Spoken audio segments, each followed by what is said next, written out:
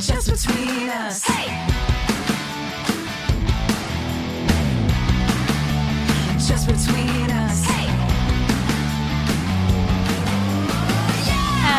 Hello! I'm Allison Raskin. I'm a writer, director, and Dexter stan. I'm Gabby Dunn. I'm a writer, bisexual icon, wink, and former LiveJournal writer. What was a LiveJournal? Like a blog. But it was like you had a username and you weren't really supposed to like say, this was before Twitter where everybody was just like, here's my full name. And like now it the like, anonymity of it all? Yeah, it was kind of like you had like a screen name, and then it was sort of still the time in the internet where they were like, don't tell strangers your full name, they'll kill you. So then how would anyone find your LiveJournal? You could just like send it to people, but also like would you send it to your friends?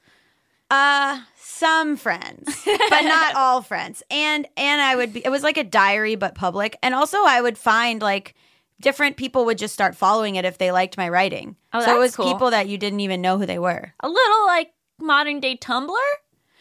Yes, like Tumblr. Okay. Yes, but LiveJournal was more writing and less like pictures of people from CW shows. Oh, not interested. Yeah, that's all. I just want to look at here pictures. for CW shows. Yeah. Wait, so do you still have access to it? My old one, yes, but I did a really terrible thing when I was 18, which is I threw out like all of my diaries, all of my old artwork. I deleted a lot of my stuff because I was like, I'm in college and I was embarrassed. Yeah. But now, I'm like, you idiot, you should have saved all of that. That's like a gold mine. I know. It would have been such a, like, all of the posts that I did leave up are fully ridiculous. It's all like me as like a baby activist being like, have you guys heard of Darfur? Like, it was just like very self-important 17-year-old stuff. And like, I deleted so much of it. And I had like artwork, like paintings I had done and stuff, and like novels I had tried to write or whatever, like all my, like, as they say, juvenilia. I love that word. Yeah. I don't know if I've ever heard that. It's like it's like an artist's early work. Yeah, that makes sense. And I got rid of all of it because I was embarrassed, and I didn't realize that at 31 I wouldn't be embarrassed anymore. I'd just be like, this is hilarious. Yeah, well, all we could do is teach the youth not to delete. But let's be honest, you can't delete things anymore anyway. That's true. And but also like stuff that you've done by hand. Like, don't throw away your diaries. I was like, oh God, no one should ever find this. Now I'm like, who cares? I didn't really keep diaries. You didn't? No. Why? I've never felt compelled to keep a diary. I've never felt compelled to keep a journal. It's just not a part of my personality, I guess. What about a dream journal? No. Although my dreams are too dramatic. This is Just Between Us, a podcast about brutal honesty, female friendship, and completely unsolicited advice. We have a very exciting episode for you guys today. We're going to be talking to the founder of our favorite dog rescue, Wags and Walks, Leslie Brogue. And later we'll be talking all about how to flirt, because we're both experts in that situation. Yeah, it's a topic we can really give you advice about. Yeah, honestly, it should be its own episode. But first, hit it! International question! International question! International question! Mia, Georgia. I believe the state. Her main question is, how important is it that you get along with your partner's family? Oof. I know. And some context. My boyfriend and I have been together for 6 years. We each live with our parents. We're Hispanic, so we don't leave the house till we're married. LOL. So we see each other's parents often. I've never felt very comfortable around his family. I dislike their dynamic and the way they treat each other. His mother is very lazy, doesn't cook or clean, doesn't have a job. His father is very demeaning towards him and never gives him credit for the hard work he does. They work together. I understand they will be in my life forever if we do decide to get married, but would you consider it to be a deal breaker in a relationship if you don't get along with them? Okay, so there's a difference between not liking each other and not getting along. Like, are you, like, actively fighting with his family?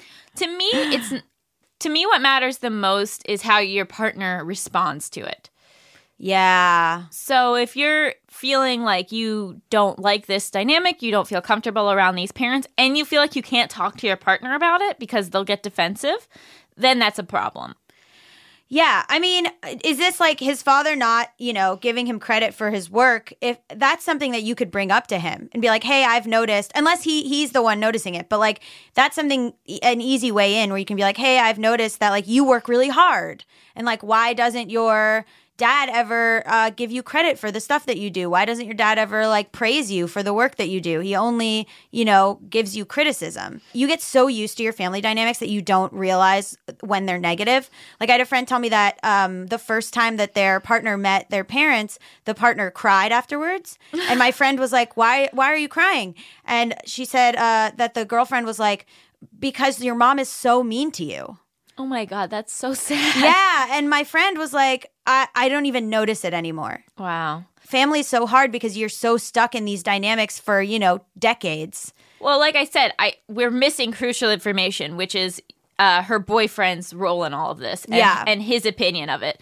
So I really, I think that there are a lot of difficult families out there. And I think that, for the most part, you kind of grin and bear it. But if it's the type of thing where your partner won't let you talk about it or doesn't see your point of view, or you feel like you have to hide your opinion of the family from your partner, then that's, I think, where it gets really bad and really tricky. But if your partner is like, I know my mom does that, I know my dad does that, like, it's just the way that they are, and then you can sort of like be a team against the family or towards the issues, then I think that that's something you can overcome. But if like he's, some people are really defensive of their family. Yeah. So if he's someone who's like, how dare you? My mom is an angel. Ugh. Then that's going to be tricky for a lifetime together. And you also need to know what that person thinks a healthy dynamic is.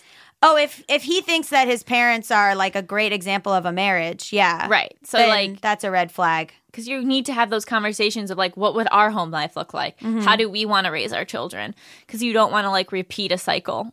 Well, okay, so what about like her not feeling comfortable around them? Because like I know my mom had a lot of issues with my dad's mom, and that like got resolved over time. But like I know like for her it sucked to just be like hanging out all the, you know what I mean? Like it's hard to be like, oh yeah, let me spend so much time around this person who's like so shitty. Like how do you, or like in this dynamic that where you're just like so uncomfortable. Well, again, I think it matters as if you have an ally in that room or you don't. Yeah. So if you really feel like it's them against you, then that's really tough. I don't know if this person's even brought it up to their partner, because I think it can be a really scary thing to say something about someone's family. And when you say that you don't like the way that they treat each other and their dynamic, is your boyfriend a part of that? Do you not like the way he behaves with them either? Because that is the biggest red flag. Yeah. So a lot of people revert. Like Cheyenne will be totally, my sister will be totally cool. And then around my parents, it's like, oh boy, here we go. and it like contributes to the dynamic. Totally. And because that can be, that can be revealing of their character. If they like fall into this shitty dynamic with their parents where they're rude to each other or they're, like, it's tough because you've already been with this person for 6 years. I know. But I think you owe it to yourself to discuss it. Yeah. And to like make your feelings known. And I think you'll learn a lot about your partner based on their reaction. Is it okay, so not 6 years in, but if you like go and you meet your partner's family that you're dating and you don't like them and you get the impression they don't like you, what do you do? I think you have to look at the facts, right? So if you're someone who lives 3,000 miles away from that family and you're only going to see them occasionally, then, maybe it's a situation of like grin and bear it. But if you like live 5 minutes away and that this family is going to be part of your life all the time, then you really have to, you're marrying into a family. That's the thing. If it's someone who's close with their family. Yeah, that's the thing. And so you have to weigh the pros and cons of that. Yeah, I know. And also like it's such a relief when you do meet someone's family and you get along with them. Oh, it's great. Not just like get along, but enjoy. Yeah. Like it's easy enough to get along with people, but where you're not like, ugh, gotta go hang out with their parents. You know what sucks though sometimes is like when you're with someone and then they say, oh, my parents hated my ex. Because then it makes me go, well, what are they saying about me?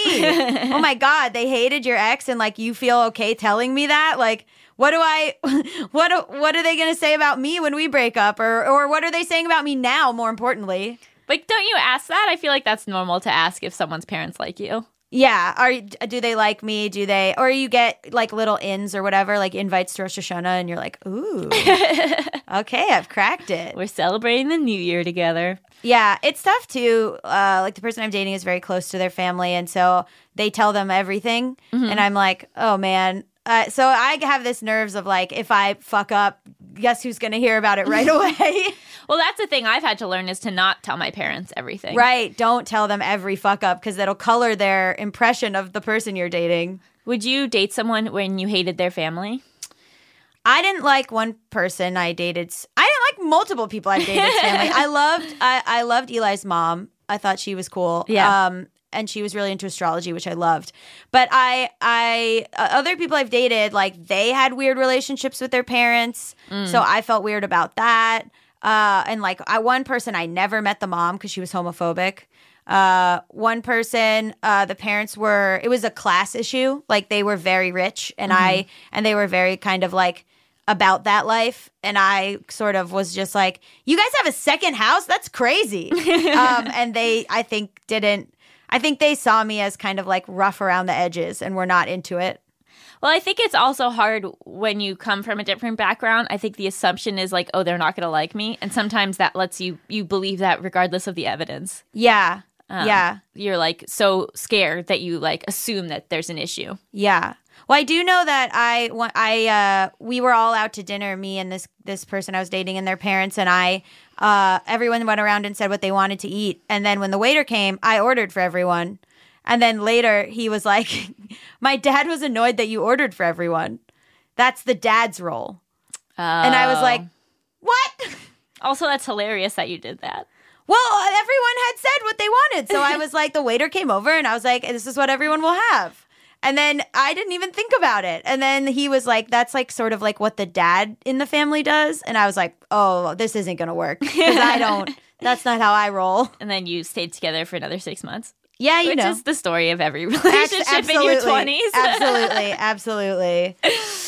Well, Mia, I guess our takeaway is, we can't give you a full answer until we know how your boyfriend feels about this. But talk to him. Yeah, so talk to him. See how he feels. If he's defensive, if he takes their side, if he's not an ally for you, then I think it is a big problem. If you see that you're going to be dealing with his family as a team, then I think it's something you can overcome.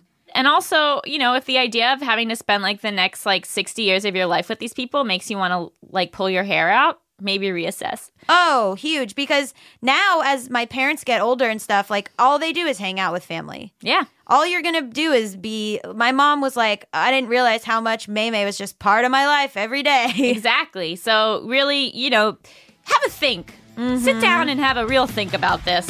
If you want to submit your international questions, you can also have a think. Send it to justbetweenuspod@gmail.com. That's justbetweenuspod@gmail.com. Stick around after the break because we're going to be talking about dogs. Just between us. Hey.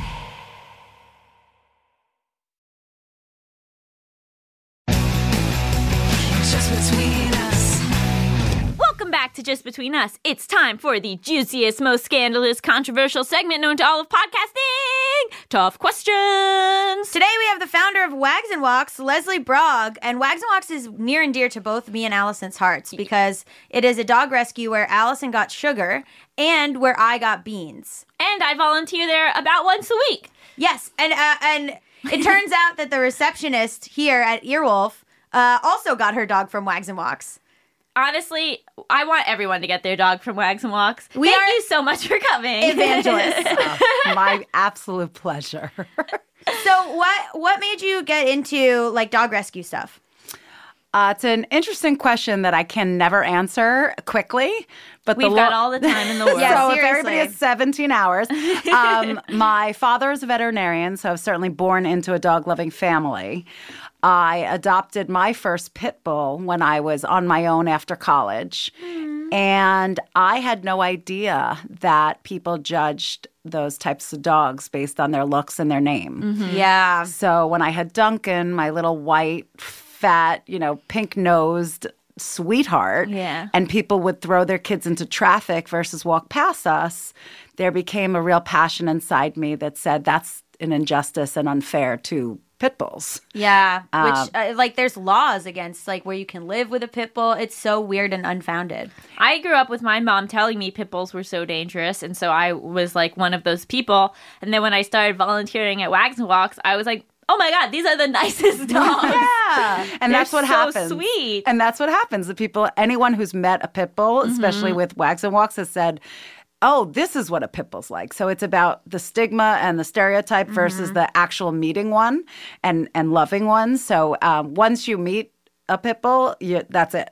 Right. And so that was kind of the tipping point for me about being passionate, but I still had a regular job like everybody else. What were you doing? I was in pharmaceutical sales. Okay, great. And I did that for 10 years. Wow. Half the time in New York City, and then I moved out to Los Angeles, so half the time in Los Angeles.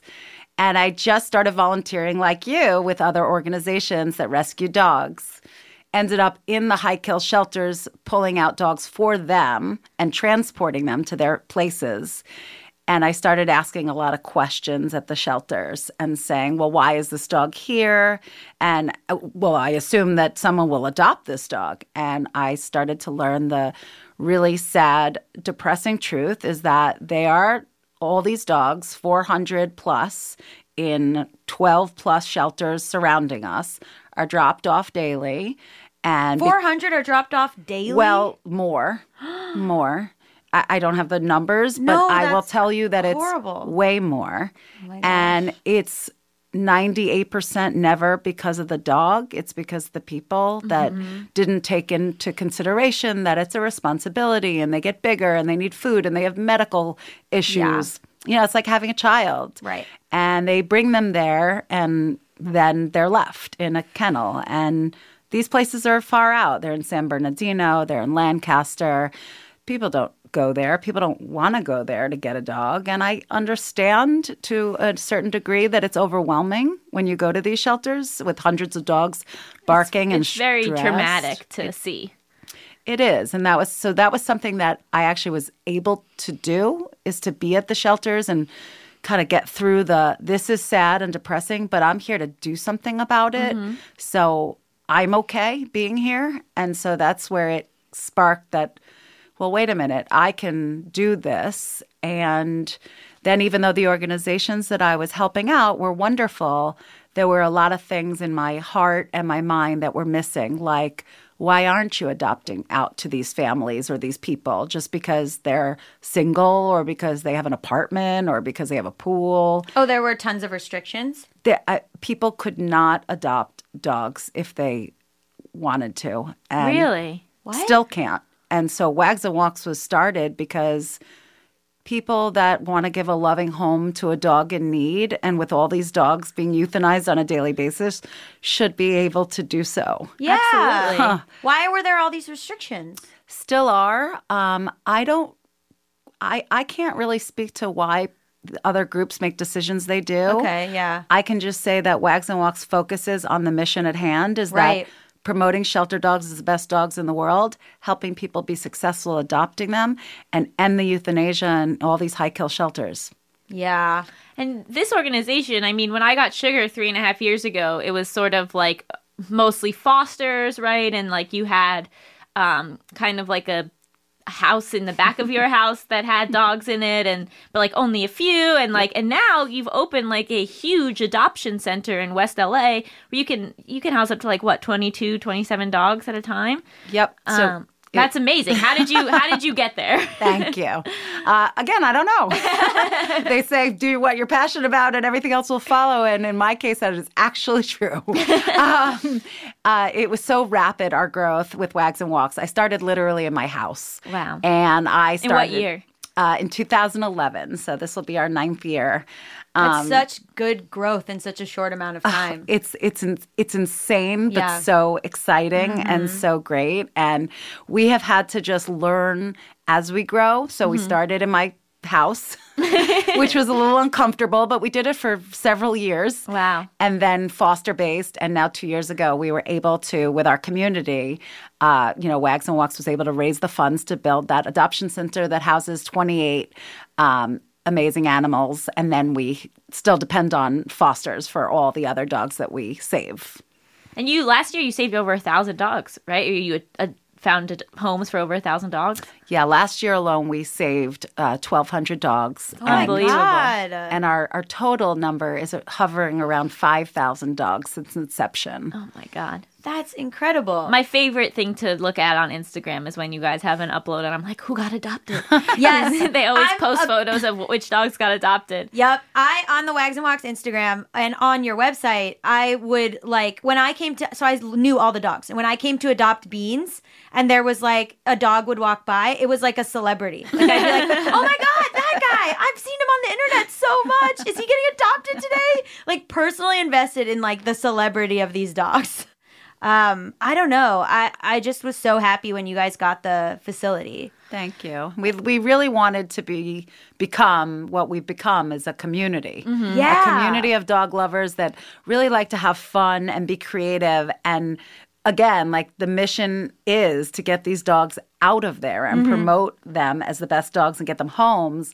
So if we have fun while we do it and we build a family while we do it and our community, like the both of you, it's it makes it just all that much more fun to be able to strive for this very big mission we're on. Well, I think that's what's so smart about you guys is it's not just like a animal rescue. You have an incredible base on social media. You do so many events. You bring in a lot of celebrities. I'm like, you should just go work in marketing for how did you figure out that all of that was sort of necessary and important to growing the organization? I think it was less about figuring it out because I can remember when I first started and I would say, oh, I should get, big name celebrity to help me out. Well, even though we live in Los Angeles, it's not so easy. Yeah. It doesn't quite work like that. So I think that the minute that I let go of all of that and just started focusing on what I loved and what I'm passionate about is just saving the dogs and taking good care of them, the rest followed suit. I'm curious about the process of acquiring the dogs that you acquire. How do you? I was about to ask that exact same question. Yeah, how do you know? What's the process of going to get the dog? How do you get it to Wags and Walks? And how do you know what dogs to get? Yeah, good questions. So every week on Tuesdays, we go to the high kill shelters. We make a choice as far as which one needs us the most that day. We have really built relationships with these shelters, and they're lovely to us, and they welcome us, and so they make our job easier. And it's me and our animal placement coordinator. We head up in the van up to an hour and a half out, and we get there, and we just start going up and down the kennels. And there's approximately 400 plus dogs housed every day. So we go up and down the kennels, and it's a connection in spirit initially, to be honest. When we look at them in the kennels, there's a feeling. There's you connect eyes, you watch their body language, and if they're wiggly and loose and kissing, or pressed up against the kennel trying to get a pet or flipping over on their backs. They're doing all the right things to get our attention. So then we make a list from there. So let's say we have 75 dogs that have really connected with us. It doesn't matter if they're big or small, young or old, hurt or not. We're just looking for nice dogs. And so our list is about 75. We come into the main office. We rattle off all our list, and then we get notes on each dog, how they did in playgroup, how they're doing medically. Did they potentially bite someone, upon intake because they were afraid? Yeah. Did they do great?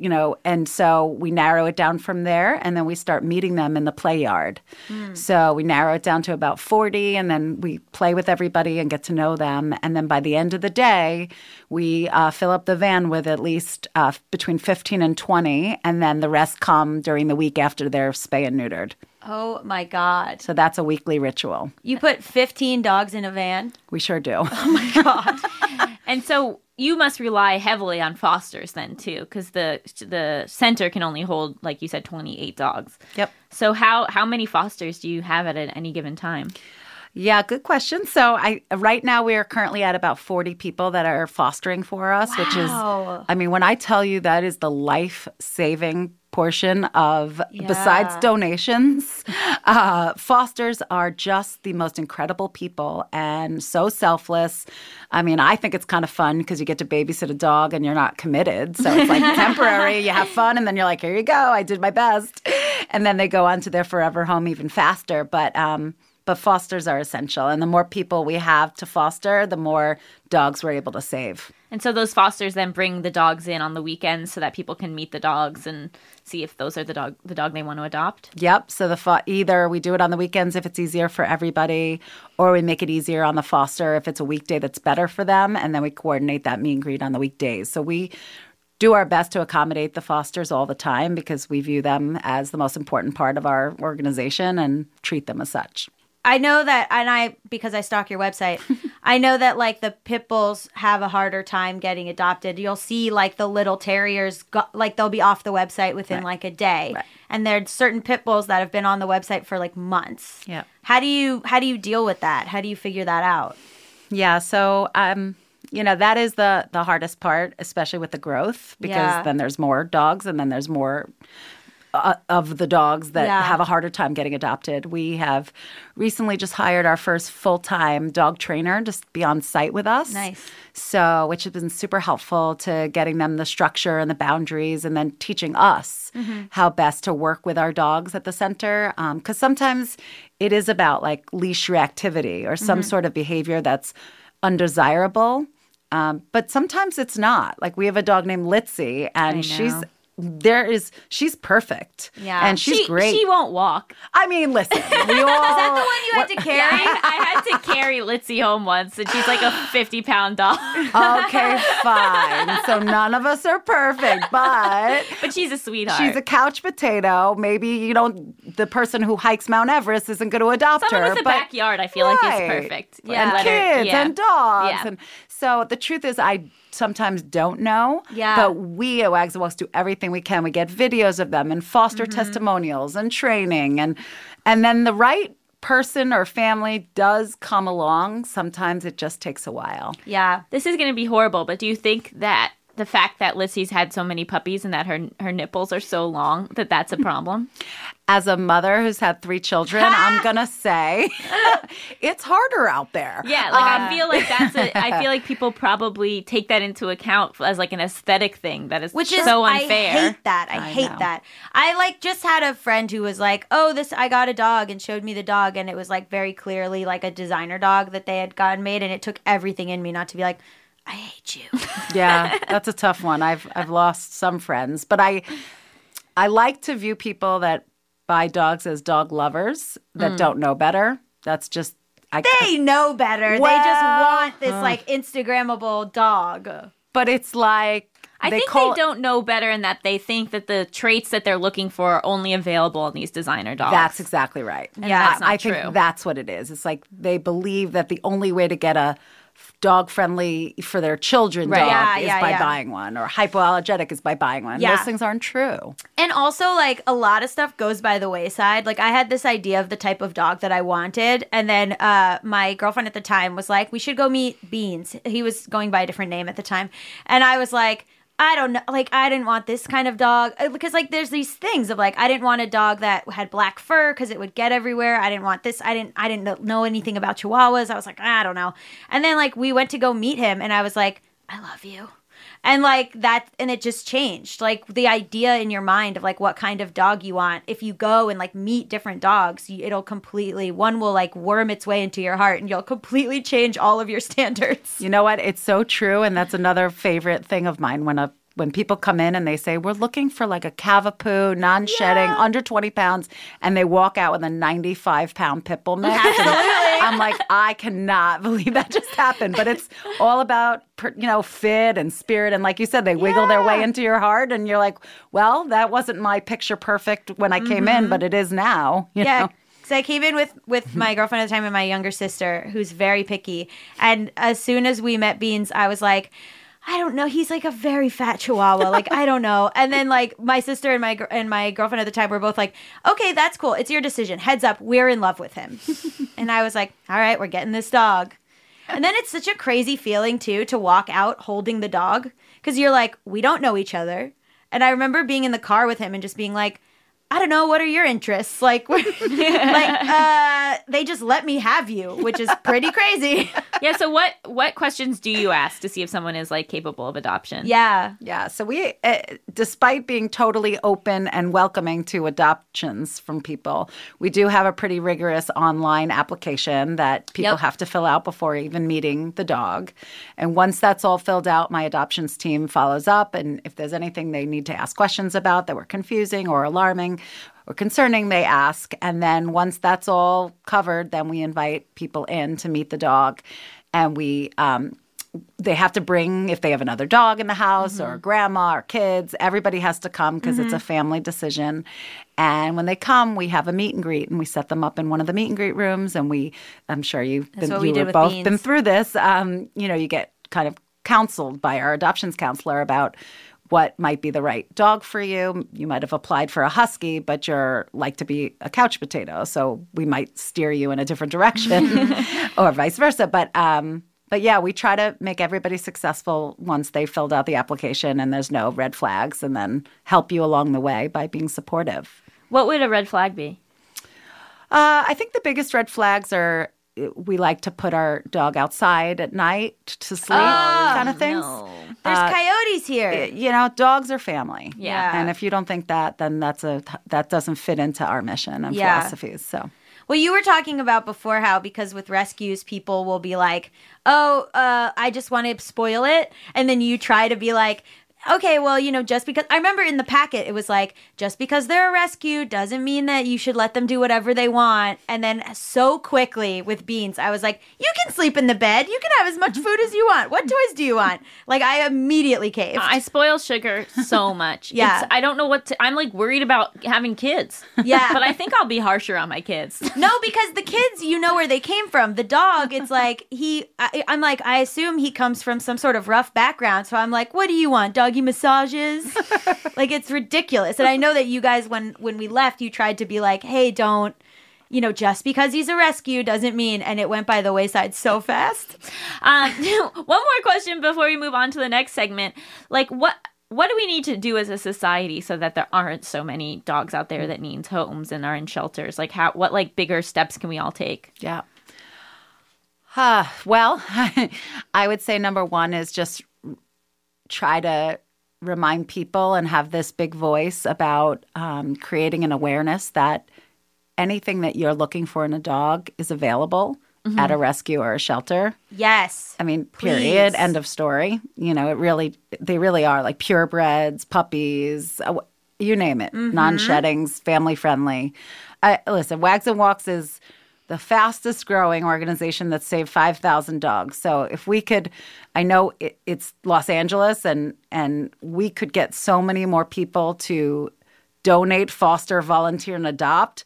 We could take the van Tuesdays and Thursdays and go pick up double the amount of dogs, save double the amount. Right. And we will do whatever it takes as long as we have the support behind us.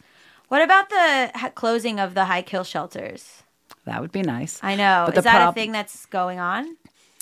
Well, the problem is for the high kill shelters, they all are suffering because people are dropping off their dogs, and then there's nowhere to put the dogs, right? So it's a space and a math problem but as human beings, and the more we know this and promote this and do something about it, the less that there'll be dogs there. Right. And the more they'll get out of there. And so I think there better be an end in sight, because I'm not leaving until there is. So I think that we just all have to be more aware.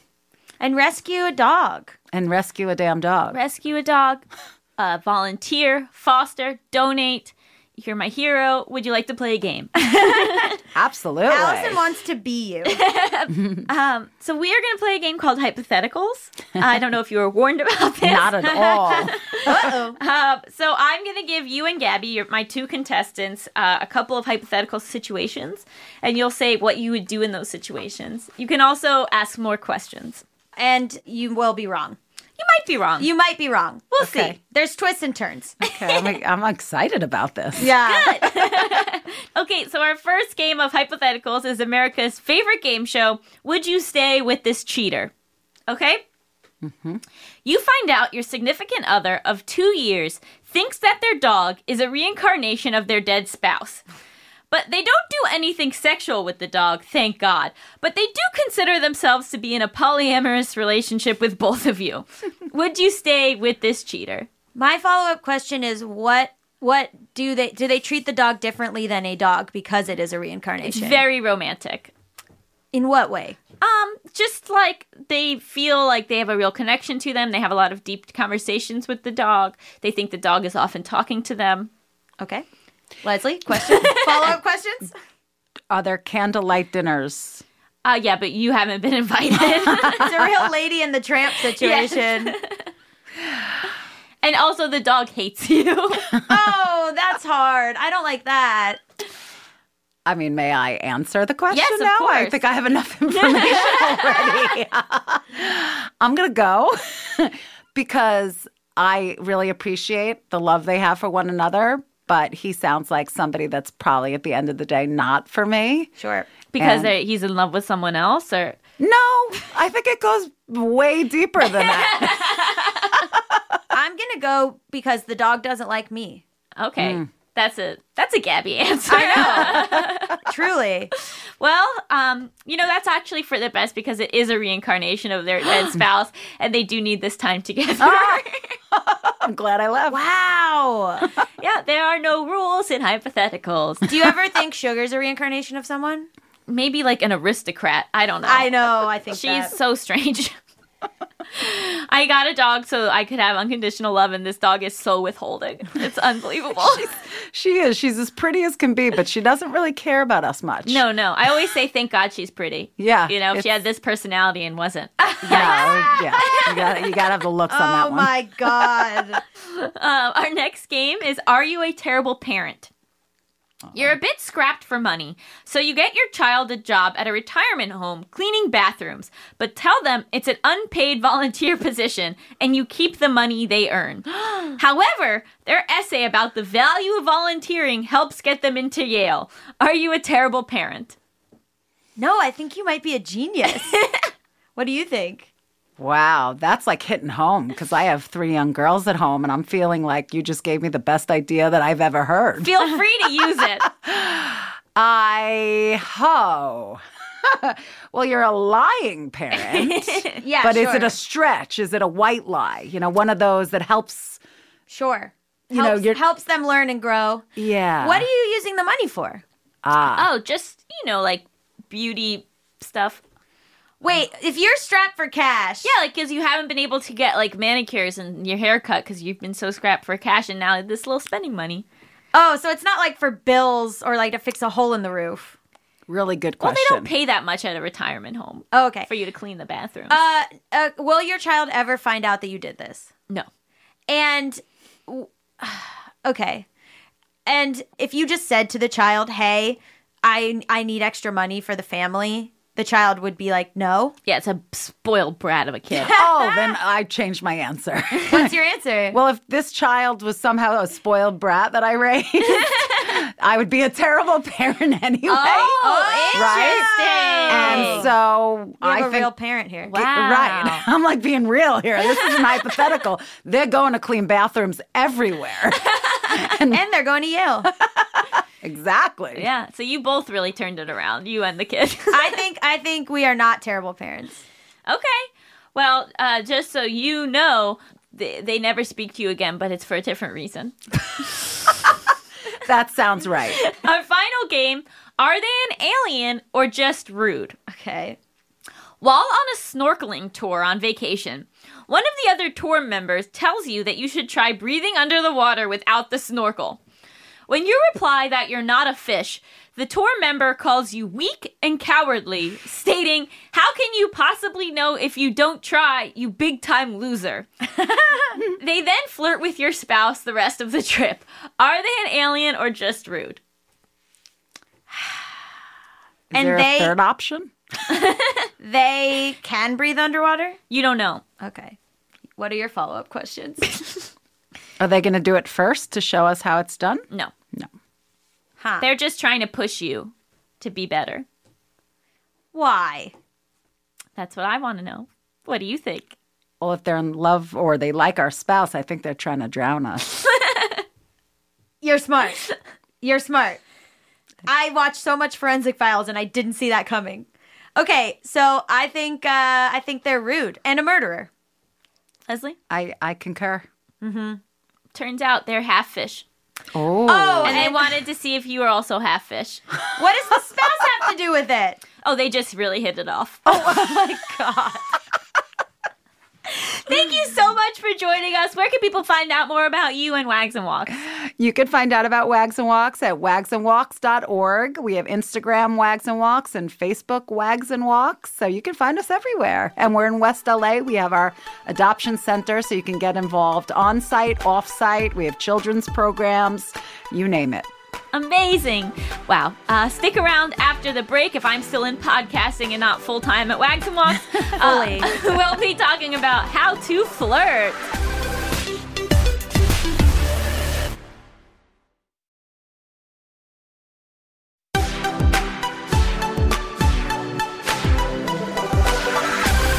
Welcome back. It's time to... So aggressive. I know. Holy shit. I'm getting more and more like a disc jockey. Yeah, that's really what it's like. I need my sound effects. Welcome back to Just Between Us. It's time for topics. XXXXXXX. Baby! Which, this is actually an appropriate XXX. Oh, you're right. Because of like X's and O's? Or for what? Sweetie, no. Because triple X. Sex. Oh, boy. I get it. Oh, God. I've heard of it. Oh, no. This week, the topic actually comes from Gabby's mind, and we're going to be talking about how to flirt. Shocking absolutely no one. Yeah, you went before we started recording, you said you're bad at flirting. So what's weird is like, I think I'm very good at in-relationship flirting.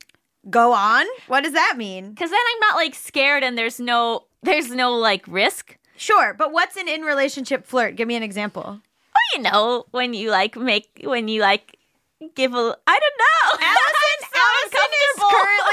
Allison is currently like shaking her shoulders and like doing her hands, having her hands up to indicate some sort of fanciness. It's like, you know, like a little repartee. Oh, a repartee? Yeah. Like a little, the way you're describing it sounds like you are like from Pride and Prejudice. And like the way that you flirt is by having like a witty back and forth. Well, it's all handwritten letters, right? Yeah, exactly. Yeah, it's all handwritten letters. I guess like, you know, it's like little quips and like little, I guess when I like someone and I'm like flirting at the beginning, it's hard for me to look at their face. What? I know. What do you mean? Like if you, well, okay, so, but you don't really like flirt with like people you already know. No.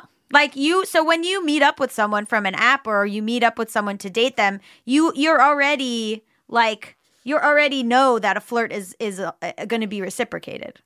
Well, you hope. Well, I've definitely liked people and have tried to flirt with them, but I don't know how often it works. How do you flirt? I'm too embarrassed to talk about this. I'm very straightforward. Extremely straightforward. And that backfires on me, actually, because people think I'm joking. Yes. So I know a couple people like you where you give it to everyone so people don't think that it's like directed at them. Nope. In a serious way. They never think that I'm actually flirting. They think that it's just the way I talk to people, which sometimes it is.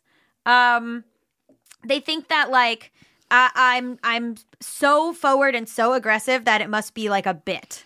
Right. Which backfires on me kind of often because there's been a few people where like I have been actually interested and it's taken a long time for them to realize that's not just the way that I am and that I am serious. Like the person I'm dating now was like, you were so forward that I was like, this girl's not for real. Well, I think it's an interesting time now to talk about flirting too, right? Like post Me Too movement, because like what is appropriate and like I know. when is it even appropriate to flirt? Yeah, no, I know. And I kind of feel like now people need to be more explicit with their intentions in a way so that like it's more clear for someone to say no thank you. Yes, absolutely. That's why I brought this up as a topic too, because I feel like a thing that keeps coming up when women are like, please don't do this to me or sexually harass me. Like a thing that keeps coming up is like, well, how are we supposed to even flirt anymore? Right. And it's like, well, I think you can, but you just have to be prepared for a rejection. Exactly. And you just have to, once someone rejects you or gives you a boundary, you have to be like, okay, and then you're done. And I also think that all physical touch involved in flirting has to go.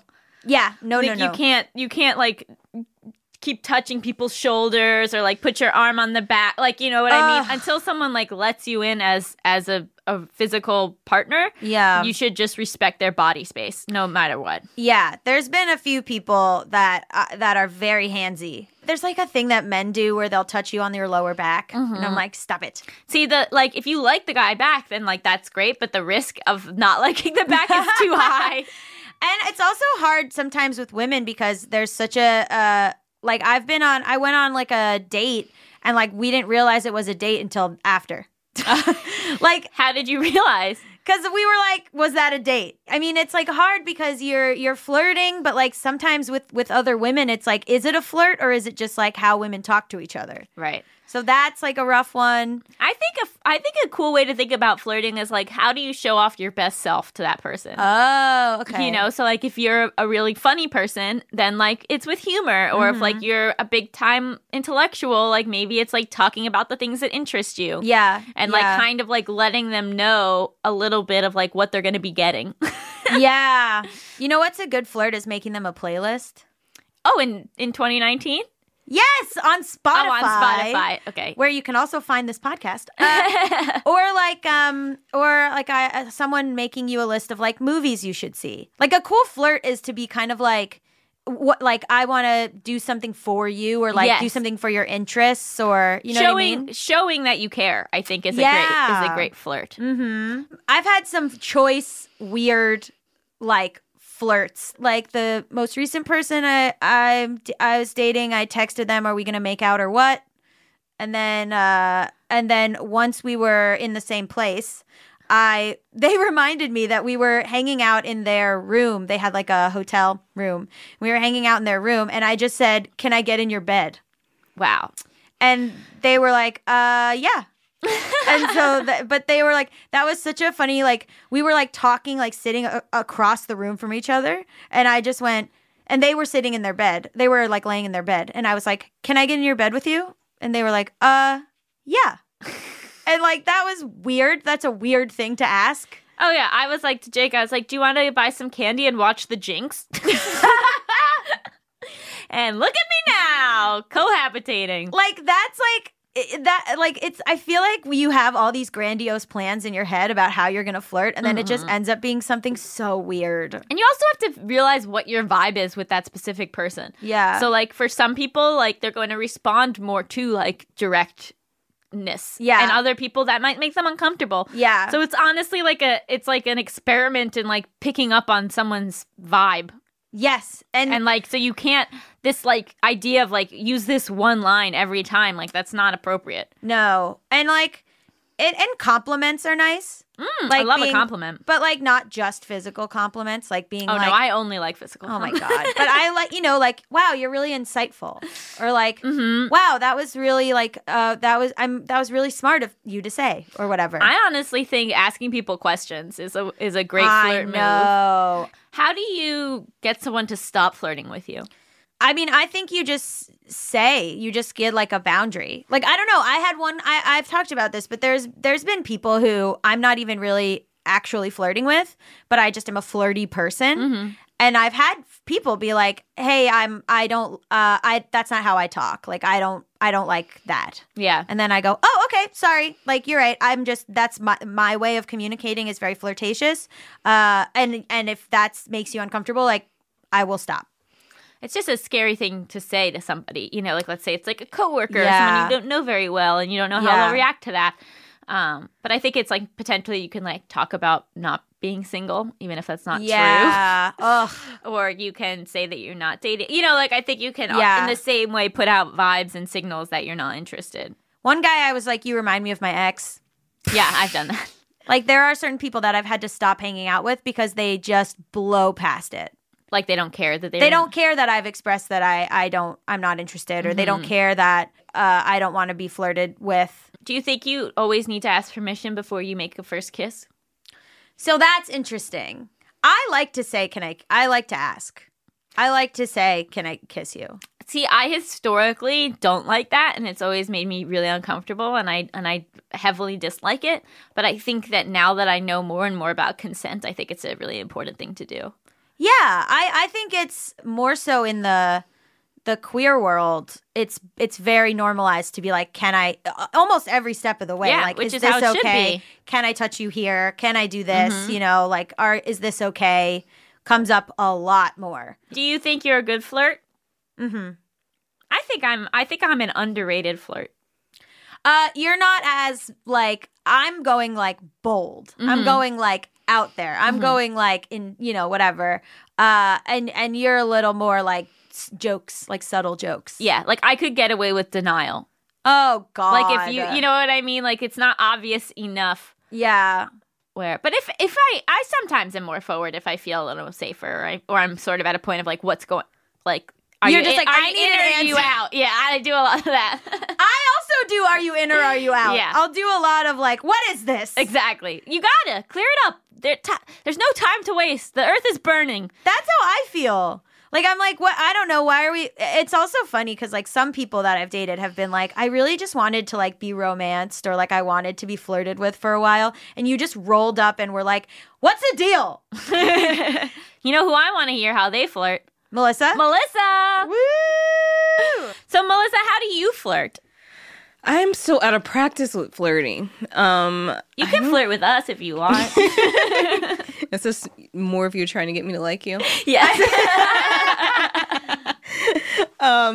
No, like I used to be really good. I just think I'm off my game now. I'm just out of practice. What did it look like? Yeah, what was good about it? I used to, when I was in college, I used to just like be in a bar or whatever and be like, next hot guy that comes in here is mine. And I would just be confident and get the dude. And it happened all the time. That's amazing. Confidence is a huge part of it. It's almost like not even what you're saying. Yeah. It's more like the confidence of it. Yeah. Even like when I first moved here, I like the first time I went out to a bar and I kept hearing like, oh, dating in LA is like so hard. And I was like, yeah, we'll see. And so I just like this guy that I met at the bar, we ended up dating for a while. And that was like the first time I went out in LA. And I was like, what are people talking about? But I think people are wishy-washy with like their intentions, and I think they don't have the confidence, and they want like you want like the like Allison said, you want the plausible deniability of like I wasn't flirting, versus like I'm just like throw spaghetti at a wall. I get rejected. I'm like, you know what? It's a numbers game. Right. It Like, really is. I'll get rejected all day, but if I win one, I win one. Yeah. I think it's the misunderstanding that if somebody rejects you, it reflects who you are as a person. But it just means that like you weren't the right fit for that person. Yeah, Exactly. exactly. And then you move on. Right. And then you just like flirt. I mean, I think this might be a reason why people don't think I'm serious. You're like, and then you flirt with everyone else. Yeah, it's like, you know, and then it does, and then you just move on to the next. Yeah. But I do get like the part where Allison, you were saying like it's hard to look at somebody in the face. Right? Like, it's like when I really like somebody, Yeah. like when I'm just like throwing it out there, I don't really know them yet, so I don't Yeah. really like them. But when I really like them, it's like It's scary. It's like scary. intimate Yeah, just it's to look very at them. intimate to look in like people's eyes. And I'm Oh. like, yeah. Am I ever not flirting? I feel like maybe I'm just every interaction I have with someone is flirt, and I can't stop myself. I don't know. I mean, there's a difference between flirty and friendly. Yeah. It's sort of like what you want out of it, in a way. That's True. true. Your intention behind it. Yeah. So what do we rate this killer episode? I rate it 8 out of 8 pit bulls, which you should absolutely adopt. Yes. I rate this 10 perfect doggies. You're a dog person? I love dogs. Yeah, this show has really become the dog cast. I love it. What did we learn? I learned that there's these the sheer number of dogs that are dropped off. Yeah. I can't. Think about how many dogs that is. It's horrible. It's horrible. And if you get a dog and you're like, oh, I didn't know it was going to be work, guess what? You committed to that dog. It is work. Sorry. or just rehome it. Rehome Don't just it. give it to Yeah. a shelter. So, Funniest part? So sad. I feel like there was some funny stuff about like I can't remember if you called Sugar an aristocrat Oh, on yeah. air or off air. No, yes, I think It was on air, Yeah, I her think. former life, she was an aristocrat. Yeah, I think you saying Sugar was an aristocrat was very funny to me. Makes sense. Right? It does. It's her vibe. Yeah. I And- try to flirt with Sugar constantly. It doesn't go well. Oh, But sometimes she will give me her belly, and then I know I'm in. because she's the reincarnation of your dead spouse. Oh gosh. Just Between Us is hosted by me, Allison Raskin. And me, Gabby Dunn. Our engineer is Brendan Burns. He also composed our killer theme music. Our producer is Melissa D. Motz, and our supervising producer is Josephine Martirana. Our executive producer is Chris Bannon. Just Between Us is a production of Stitcher. Woof. Woof. Melissa, you have to. You have to bark.